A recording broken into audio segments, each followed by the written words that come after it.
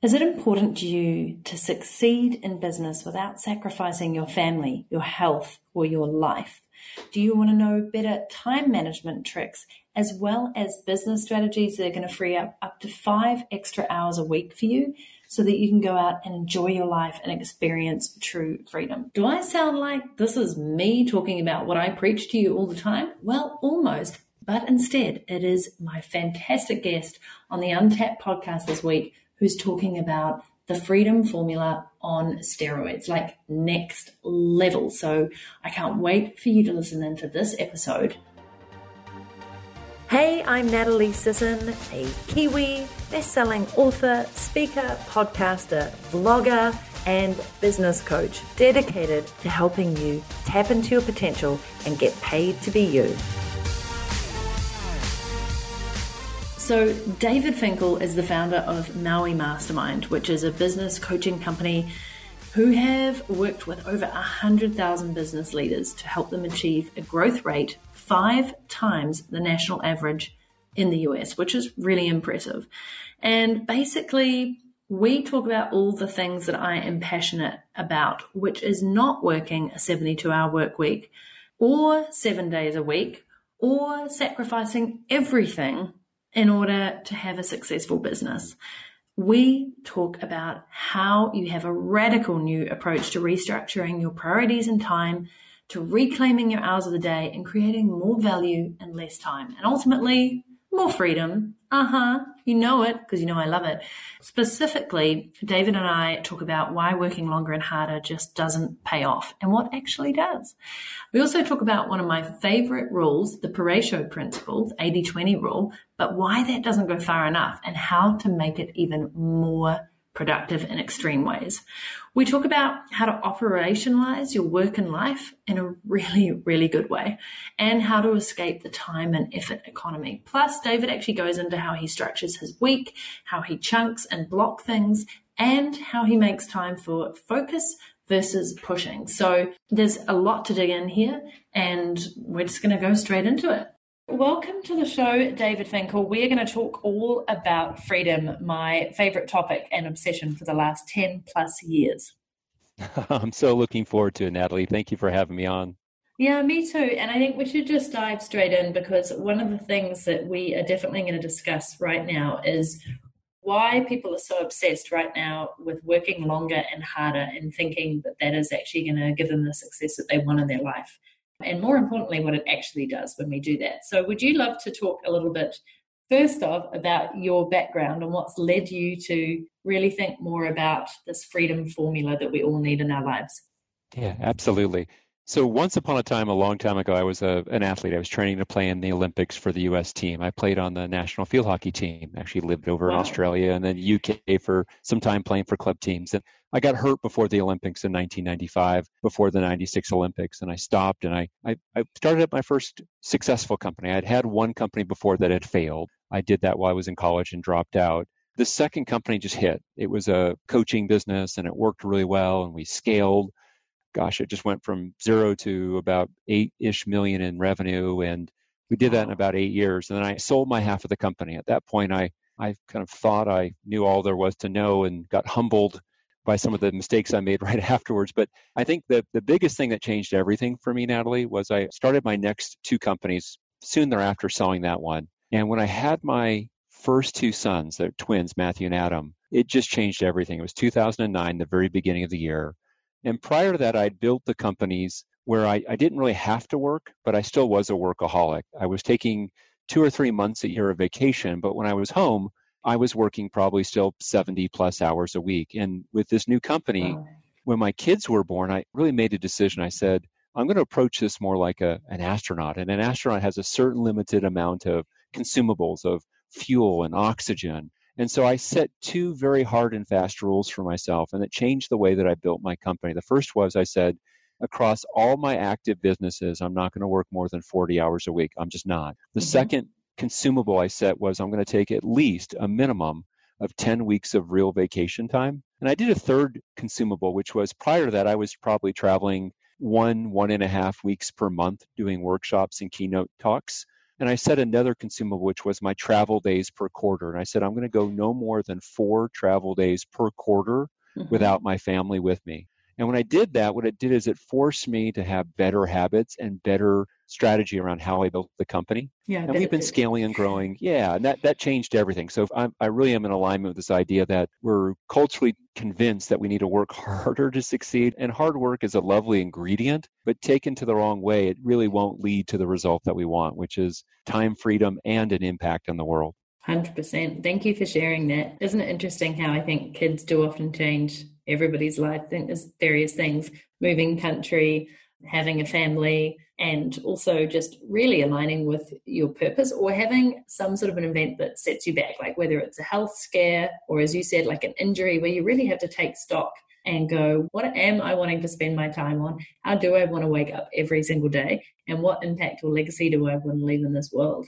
And it takes a bit of deep work, I think, to actually reflect on that and look back and forward as to what you really want. So good on you for actually figuring that out by the third business. I'm curious, what was the business in college that failed? Because I think from every failure you learn a lesson, right? So I'm sure it contributed to the success of your next business. Absolutely. So I was enamored of this particular healthcare product, and it was for weight loss. And if you could imagine, part of the reason it failed was at the time I was 22 years old. I was an Olympic level athlete selling weight loss programs. And it just made no sense. I wasn't passionate about it. I did it just simply because I thought I could make a lot of money, and it didn't align with any of the deeper values that I had. So that was my biggest awakening lesson. I lost my life savings at the time, $3,200. It was everything that I had, and best $3,200 I ever spent. Yeah, I bet. A great life lesson, huh? Did you, out of interest, did you get paid as an Olympic athlete? Was there a stipend or any kind of sponsorship for you, or was it a pretty... Yeah, I mean, I did support myself. Subsistence. So for us in that particular sport at that time, subsequent to that, they pay more, but I was probably earning, $7,000 to $12,000 per year for both playing and coaching, just enough to get by. And that was fine. Back then, it was a blast. Yeah, that's very cool. Sorry, I'm as an athlete and a triathlete, I love hearing about that. But let's come back to talking more about how we can actually have the sort of business success that you've had without devoting every waking hour to work. And I imagine, just from what you said before, a lot of it is about restructuring some of our inbuilt habits and also some of the way in which we systemize our business. And I would also suggest that it's being super freaking clear on exactly how and where we want to spend our time. So do you want to dive into what you have seen through coaching all these people as well over the years, some of the easiest changes that we can make to actually have more freedom in our everyday business? Absolutely. And before we get to the mechanics, I just want to step back and just one thing that kind of gets us in the wrong foot, which is what I call your model about how money works. And so there are two economies that operate in the world. They're both models of the world. Neither is true, but both we behave as if they're true, one or the other. The first is this time and effort economy. And in the time and effort economy, we think I'm getting paid for hours, I'm getting paid for effort, I'm getting paid for attitude. And so to get ahead in the time and effort economy, we say things like, I need to work harder, I need to work longer, I need to take work with me on the weekends. But at the same time, there's a second economy operating. I'll call this the value economy. And the value economy acknowledges I need time and I need some effort to create value, but I don't get paid for the effort. I don't get paid for the time. I get paid for the value that I create. And when I accept that, it changes how I approach things. It's not about putting in hours, it's about creating value. And so in the time and effort economy, I say things like, well, gosh, if my boss is going to be upset with me if she sees I'm not busy. In the value economy, I'm going to say, hey, my boss is going to be mad at me if she sees that I'm not producing results. In the time and effort economy, I say, if I don't keep checking my inbox, my apps, I might miss something important. But the value economy says if I keep interrupting my best work by checking my inbox and habitually checking these apps, I'm not going to be able to contribute my highest value. So when I look at that, now with that understanding, I can make some different changes. I can actually do time different. I need time, but I don't need raw, undifferentiated time, because most of us, what'll happen, I'll give an example. So in my company, there's a woman who runs our marketing. Her name's Kim, and she's phenomenal. She gets so much stuff done. But probably about 3 months ago, I had a conversation with her. I said, hey, Kim, you get all these tasks done. But what happens is you treat all your tasks the same. And so on your project list, we've created every quarter your action plan for the quarter. There's 2 or 3 things that create more value than everything else. And you're under investing there because you're just trying to tick off more of the to-dos. And I said, what I'm going to ask that you do is to eat the cooking that we put in the Freedom Formula book about how we structure time so that you get 5 or 10 hours of your best time. So you invest more on those things that are the highest value. And even if that means you let some of the lower value stuff go, or you just give it much more cursory stuff. So, to create value, I need blocks of my best time. I can't create value in small slivers, 5 minutes here, 15 minutes there. And so to do that, Natalie, one of the most important things, the simplest things a listener could do right away is they can use a distinction we call focus days and push days. So a focus day is a 1 day a week initially that you designate as a day that you're going to work on your highest value tasks, the things that actually create value. And what you'll do is you'll block off as a recurring appointment for yourself, a 2 or a 3 or gulp, perhaps even a 4, but even a 2 or 3 hour block.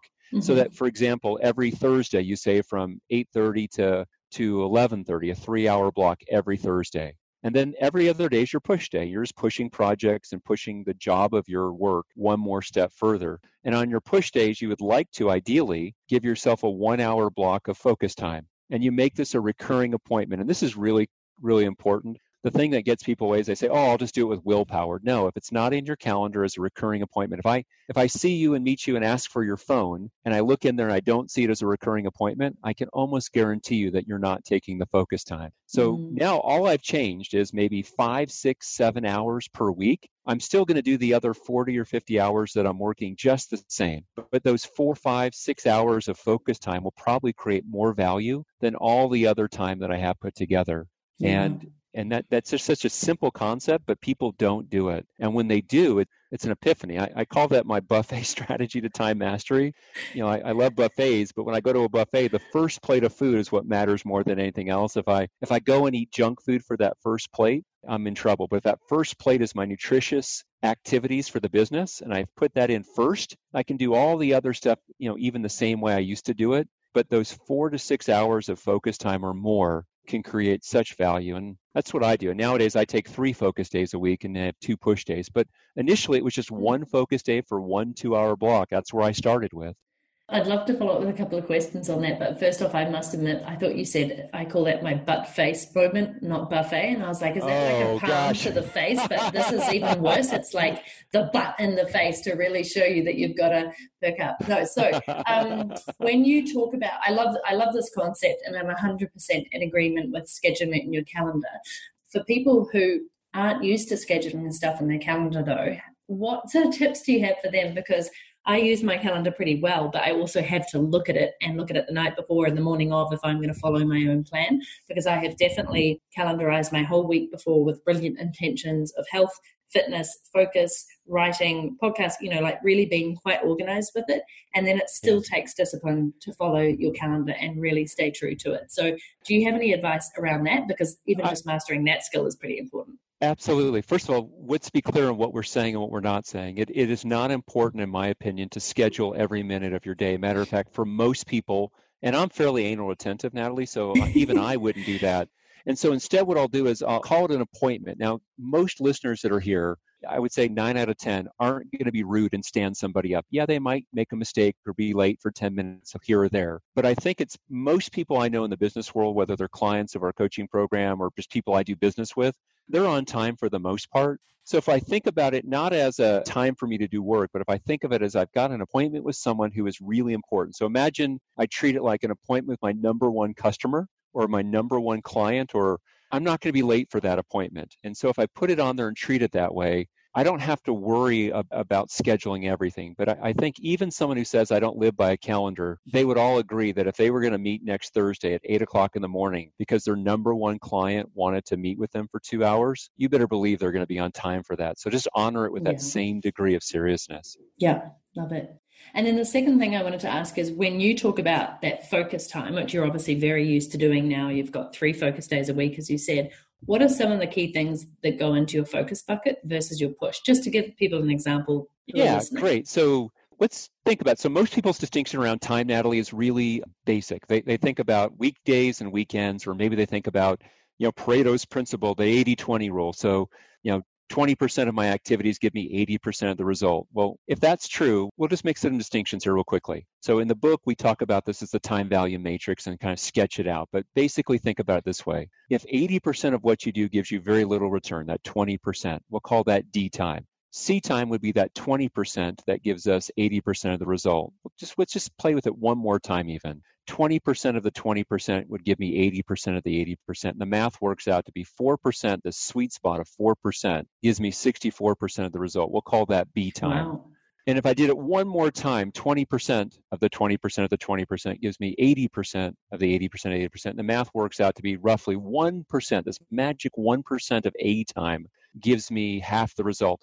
And so what would this look like in their workday? So imagine someone's listening here and they're a self-employed professional, like an attorney, for example. One of the people we coach, he's a senior partner in a law firm. And when I first started talking with him, he thought, oh, I get it.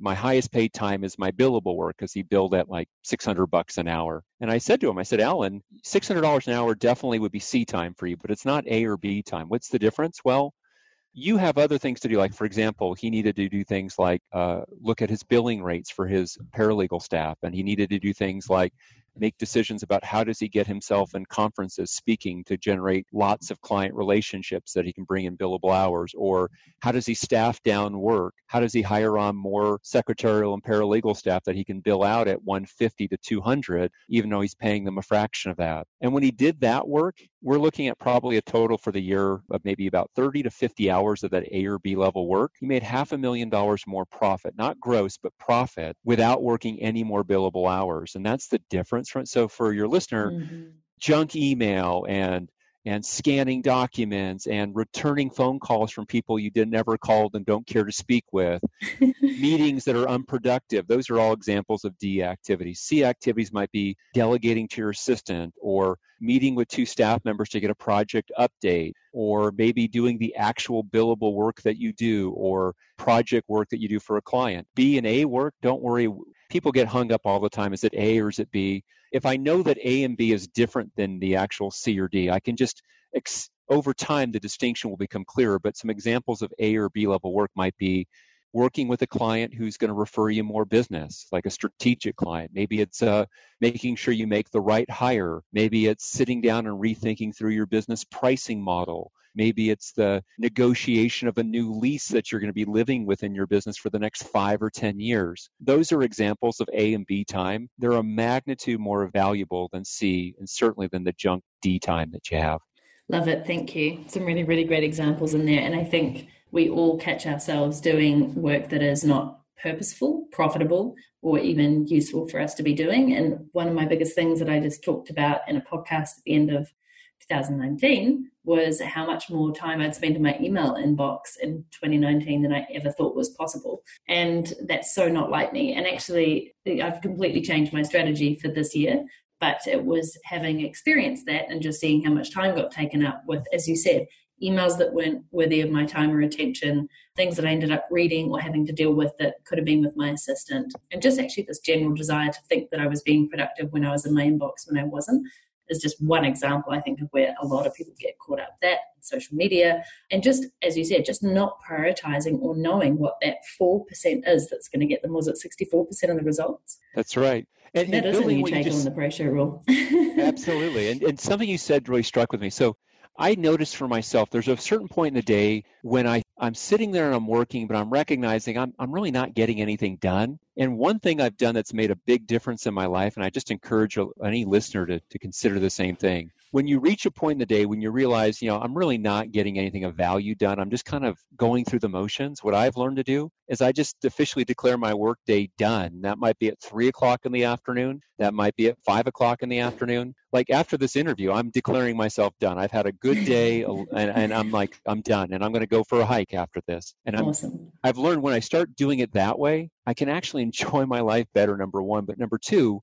I fool myself to thinking that, I'm still there working, but I'm not. I'm just doing junk stuff. I'm rearranging this or that. I'm responding to emails for this. I'm puttering and not getting value done. And if I can just leave, I come back refreshed. And why not enjoy your life more? You're not getting anything of value done anyway, so go do something else. Yeah, I think one thing that I found over the years is as I've helped people get more freedom in their daily lives and business is that when it comes to what do they do with the free time that they so desperately wanted, often people don't know. So I'm glad that you're going for a hike, but it's this thing that we're so ingrained and built to work and hustle and to always be doing, not necessarily working, but always be doing, that when it comes to, oh gosh, we've actually got some free time, we often don't know how to use it. So I'd love to know from you how you structure your day. You've kind of spoken to a little bit of it already with, calling it when you think your day is done, and also how you have your push days and the focus days. But how else do you structure your day to really reclaim more of that time back and be able to know exactly what you need to be working on and when? That's great. I'll give 3 quick ideas here on that. So one that I do that it works really well for me is I cluster or group. So I find for me, I don't want to do phone call, then an email, then work on a deep project, then back to this. I want to put them and bundle them together. So, I still keep a small coaching load myself. Most of our clients are coached by our coaching team and following our processes and our systems. But for the clients I coach, I'll typically set aside Monday and Wednesday from about 11 o'clock to about 3 or 4 o'clock in the afternoon. And those 2 days are the days that I'll do coaching work. And if a client needs me on a different day, I'm not going to be the one that's doing the coaching for them. That's kind of part of the agreement up front. And what that lets me do is it gives me back Tuesday, Thursday, and Friday. Rarely will I do a phone meeting on Tuesday, Thursday, Friday before somewhere around 11 or 12 o'clock. Why? Because my best creative time to do things like writing, to do things like strategic planning, to do things like recording of new content in the studio, which for me are my A and B level activities, I'm best in the morning. Whereas I can go through a business meeting and do well, but I can do that energetically in the afternoon. So for me, I just kind of have a broad stroke of my week and I bundle certain things to certain times. Second thing that I do that works really well for me, and then I don't do a to-do list like most people do it. Most people have a to-do list as this running list that everything's just another line item, whether it's on my phone on a task manager or whether it's a sheet of paper that goes 7 sheets long. What I do for me is that at the beginning of the week, I just take 10, 15 minutes and think through what is the biggest, most important things I want to get done this week. I call these my big rocks, and I'll come up with 1, 2, sometimes 3 items. And then I draw a big, thick line on my planner. I like doing stuff paper-based because it feels good. I love nice paper. So I draw a thick line there. So I visually mark off that these are the 2 or 3 things on my list that actually matter most. And then below there, I'll put the other to-do list. And I know for the week, if I get my bottom lines done and I don't get anything else, I'm still coming out really far ahead. So I visually make it obvious on my to-do list which are the highest value things on there, not by having this running list that has 1,000 things, but my to-do list, I know if it's got more than about 15 specific items on there, I'm not going to get to it anyway. So who am I kidding here? So the top of the list is marked off visually. And then the third thing that I do is every quarter in our company, we create a rolling 1-page plan of action for the different pillars of the company, the different functional areas of the company.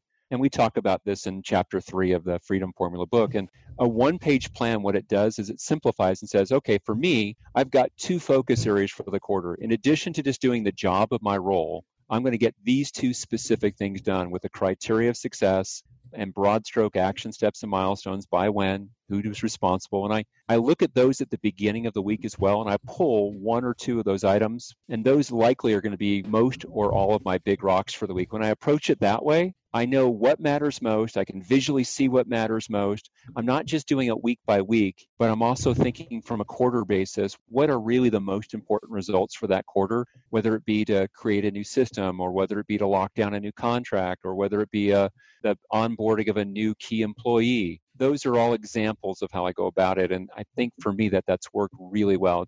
It kind of balances off the anal retentive part of me that likes to plan, but it also lets me not get caught up with too many details and get lost in the weeds. I love that. Thank you for sharing. I have a similar process in terms of my 3 things for the week and 3 things for each day, but that's across the life circle, I guess, not just for business. But it really, really helps to just have 3 things and no more, because as you said, once you've ticked those off, then you can go nuts on the rest of your important to-do list. So I really love that you shared that. Thank you.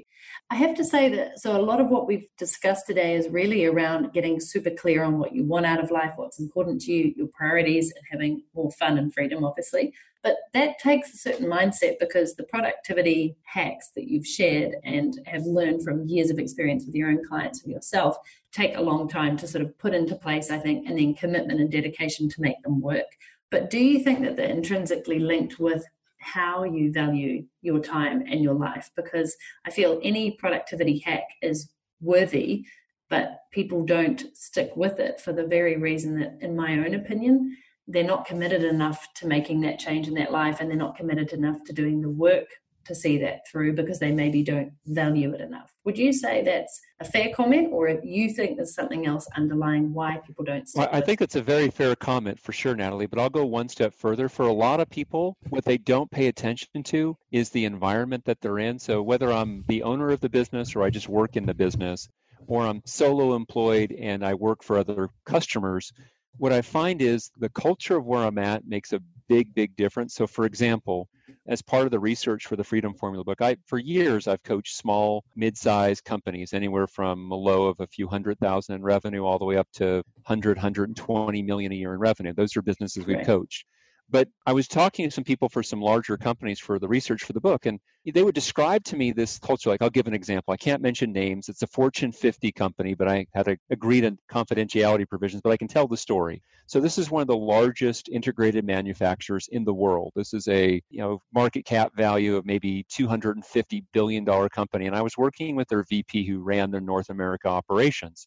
And he described to me this. He said, David, we have meetings in our company once every 3 weeks, strategic meetings. And what we get is we get this pre-read that they send to us beforehand. And I said, that makes sense. They want everyone to be up to speed for the meeting. He said, yes, but these pre-reads are anywhere from 40 to 80 pages long. And they know that not everyone reads them. So the moment we get on the meeting, everyone has to go back through the stuff that was in the pre-read, because they can't count on anyone having read them because they're so long. And he just described the stuff, Natalie, like that. And what it really made me realize was that in his company, it was more important to be seen as someone who was seen as valuable or seen as busy than it was to actually get stuff done. And I think for a lot of people who are listening here, either they built this inadvertently, where they have a culture where they've pushed their employees, or they're the employee getting pushed. But for example, there are times when, I'll give something. I mentioned Kim before. So 3 weeks ago, I called her up on a Tuesday morning to ask a question. She answered the phone because I'm the owner of the company, but as soon as I asked my question, she reminded me, she said, Dave, remember, Tuesday mornings are my focus time.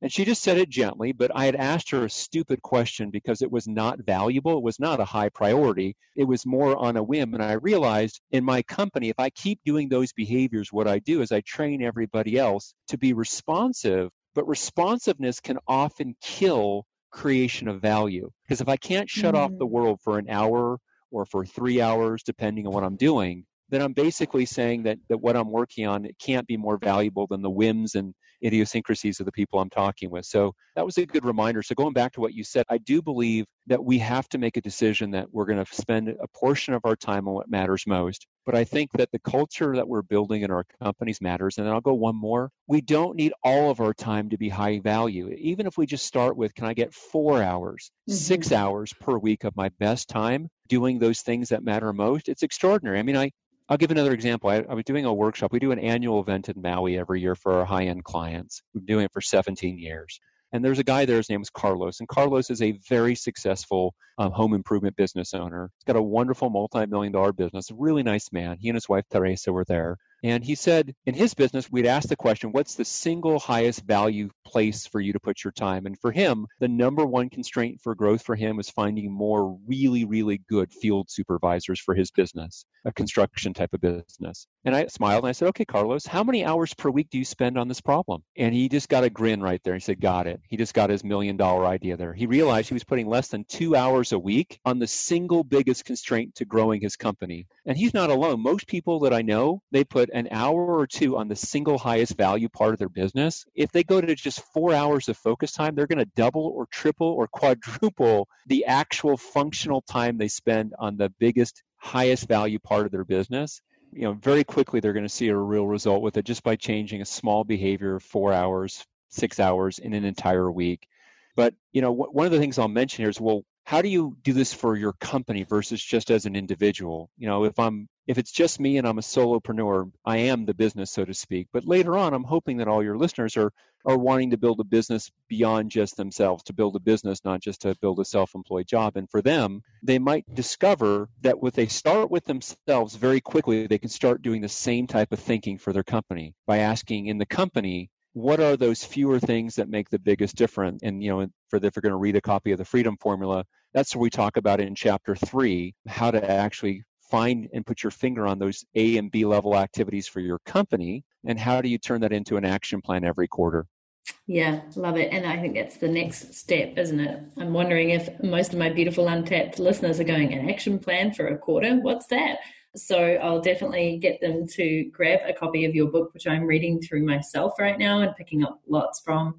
And also I think it's a really important thing is to take what you learn and implement what works for you. Nobody's going to be able to pick up every single thing that you've done over all the years, the past 20 years that you've been working with all these incredible business leaders and companies, and put it into action. But taking the things that work for you, simplifying the heck out of it, and actually taking action.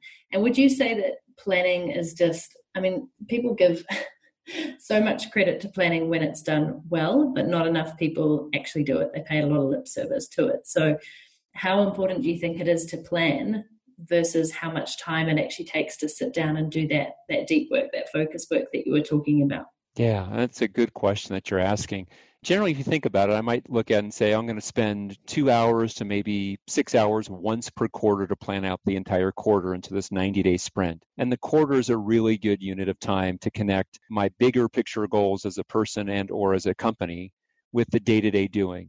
And then each week, I'm going to probably take 10 to 30 minutes to plan the week. And then each day, I might only just take even a minute or two just to look and think, okay, today, what are the 1 or 2 most important things of the entire day? I mean, it's really as simple as that. And it doesn't take a lot. Again, really it's less gives you more.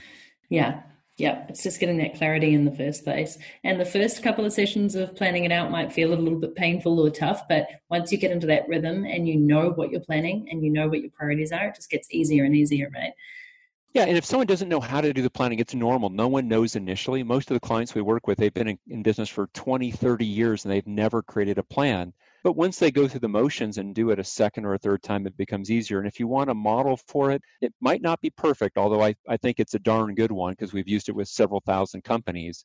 But the one in Chapter 3, the Freedom Formula, and the examples it gives and the PDF tools you get as part of the book, I wouldn't reinvent the wheel myself. That's one area that I think we've kind of solved the equation. And you can just start with that. And then maybe a year or two afterwards, you personalize it to your own company or your own life needs. But start with a model that works. Why not just leverage what someone else has done versus recreate the wheel? Oh, 100%. I would love to ask you, though, how long did it take you and your company to actually create that plan? A decade. I mean, so my first successful business, Natalie, we did one thing really smart, and we did it by accident. Every quarter, my partner and I would get together in person because he was in Denver and I lived in California and San Diego at the time. Right. And so we'd get together every quarter to plan out the coming quarter. We didn't know we were doing strategic planning. We just did it. And when I looked at doing this with other companies about 10 years later, after I'd sold that business and started working with companies that were more than just that specific niche of real estate investment companies,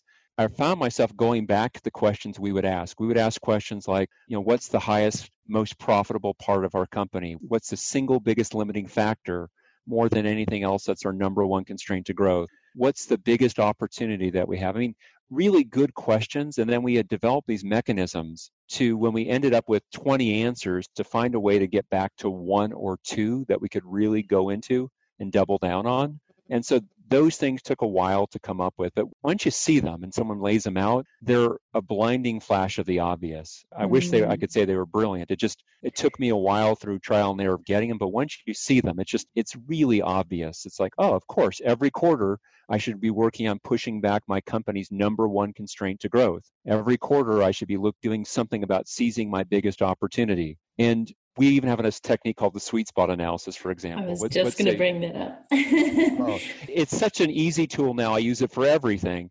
So, for example, let's say you say my number one constraint to growth is I need more leads coming into my business. Fine. Mm-hmm. Let's brainstorm all the ideas we have. I can do pay-per-click ads. I can work on a referral system.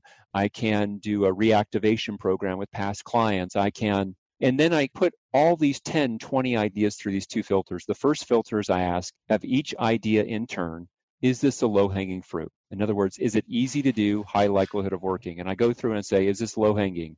Is this a low-hanging fruit? Is this a low-hanging fruit? And I just mark every one that's a low-hanging fruit with a little LH. Mm-hmm. And then I go back in a second separate pass and I ask, is this a home run? If it works, will it have a big impact? And if it is this a home run? If the answer is yes, I put a little HR. Well, if I've got 15 ideas, I probably have 6 that are low-hanging fruit and probably 4 that are home runs. And I probably have 2 or 3 that might be both. The ones that are both low-hanging fruit and home runs, those are my sweet spot. And think about what that means. It means this is an idea that's going to be easy to do with a high likelihood of working, low-hanging fruit. Mm-hmm. And if it works, it's going to have a big impact, home run. And just by doing that in that way, it works well. But the key with that is most people say, oh, let me just think up my sweet spot, and it doesn't work.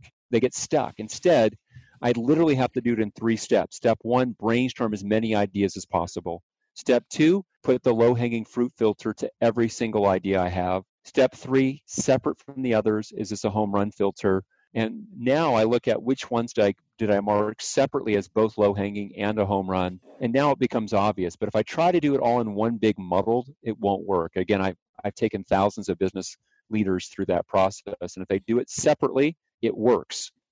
I love this. I'm looking at it right now. I love that it sort of fits on a page as well, because I talk all the time about your sweet spot and monetizing it as a person, how to get paid to do the work that you love and make an impact. But I've actually never applied it to the sweet spot in your business. I probably have inadvertently, but not in so That's much right. detail and rigor. So I really love that you've got this here and you've got the little Venn diagram, which is big, my favorite thing as well. So I'm absolutely going to give this a shot with my business because I'm doing a lot of reflection and planning right now anyway. Perfect. And I think this is perfect. And then obviously past that, you put out a mini action plan of where you're actually saying, when are you going to do this by? And what are the, what's the solution here? So I love that because you've obviously got to have the action and the objective and the strategy to go with that. You can't just say, right, these things. You've got to actually put it into action. And Natalie, let me encourage you. So whether it be you or any listener, as part of that book, there's things you can't put into a print book anymore. Just it's impossible. But what we did is we put all those tools, the PDF versions. There's a URL that you see in the book, the freedomtoolkit.com URL.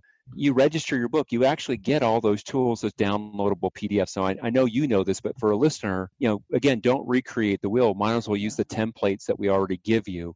We've been using them with coaching clients now for about 16 years now. Awesome. I love it. And yeah, great site and great offer. Thank you so much. So I think this is a great time for people to go, I just want to dive in and do all these things and actually implement, which is what I always encourage and I'm a huge advocate for. So where is the best place to find out about you? Obviously, you just mentioned the Freedom Toolkit, but buy the book and then you get all those fantastic templates. But where's a great place for people to find out more about the work that you do and also engage with you? I appreciate that. I'll give 2 websites. The first is for people who want to get the copy of the book. Certainly you can get it on Amazon or barnesandnoble.com, but freedomtoolkit.com. You can get a sneak peek. You can actually read the first 50 pages of it right there if you like, and then I'm hoping that you'll get hooked and read the rest. And that's where you would go to register your book to get access to the other tools, training videos, and so forth. And then the other resource, if there's someone who has more of a substantial business, we have our main core website called MauiMastermind.com. And at MauiMastermind.com, we have resources for people who are scaling companies that want to build a business, not just own a job. Beautiful. Love it. And who doesn't love Maui? It's a gorgeous place to be in. It is a gorgeous island in a way. Thank you so much. This has been a blast and just really appreciate you unlocking hopefully a lot of people's potential around what is possible for them when they focus and they focus on what matters. Well, thank you for having me on here, Natalie, and I wish all your listeners the very, very best. So I really hope that you enjoyed my chat with David, although I do feel a little bit more like I was just getting schooled in really how to take your business to the next level and be ruthless in terms of your focus and prioritization, but back that up with some really great habits and structures that you keep coming back to. A lot of what he talked about made sense to me so much on the level of how I use LifePilot, and I use LifePilot for business and life. And this felt very much like taking LifePilot and working it just for your business. And little hint on that, we do have something coming out this year called Team Pilot, which is all about taking the LifePilot principles of goal setting and intentions and reflection and applying it to your team, not just in your personal and professional life. So really excited about that. But in the meantime, I would recommend you check out his book, The Freedom Formula. Come across to nataliesisson.com/051, because this is episode 51. And I have linked to the book there. I have linked to other resources, and there's a really great summary of our interview there, some of the show notes, which will help you if you want to bookmark this one and come back to it and keep implementing and taking action. I'll be so proud of you. In the meantime, if you want to learn how to get paid to be you, to find your own sweet spot, that intersection between your knowledge, your skills, your experience, and what makes you truly unique, which is you, then grab my free guide called Get Paid to Be You over at nataliesisson.com. It's right there on the homepage. Grab it. It's an audio book, short and sweet, plus a workbook that you can use to figure out how you can create multiple revenue streams from being you. I'm Natalie Sisson. I don't have much more to say. I think it's all been said today, but thank you so much for listening in to the Untapped podcast as always.